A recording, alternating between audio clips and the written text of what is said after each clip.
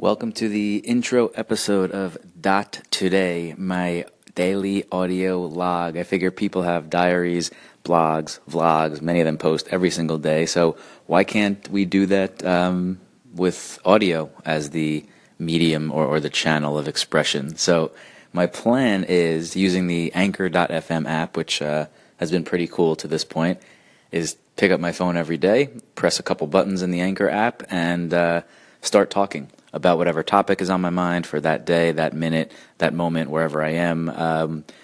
All will be less than 5 minutes. That's what Anchor allows for an initial recording. So that's the plan. You know, most podcasts have guests or are 30 minutes, 60 minutes, sometimes longer.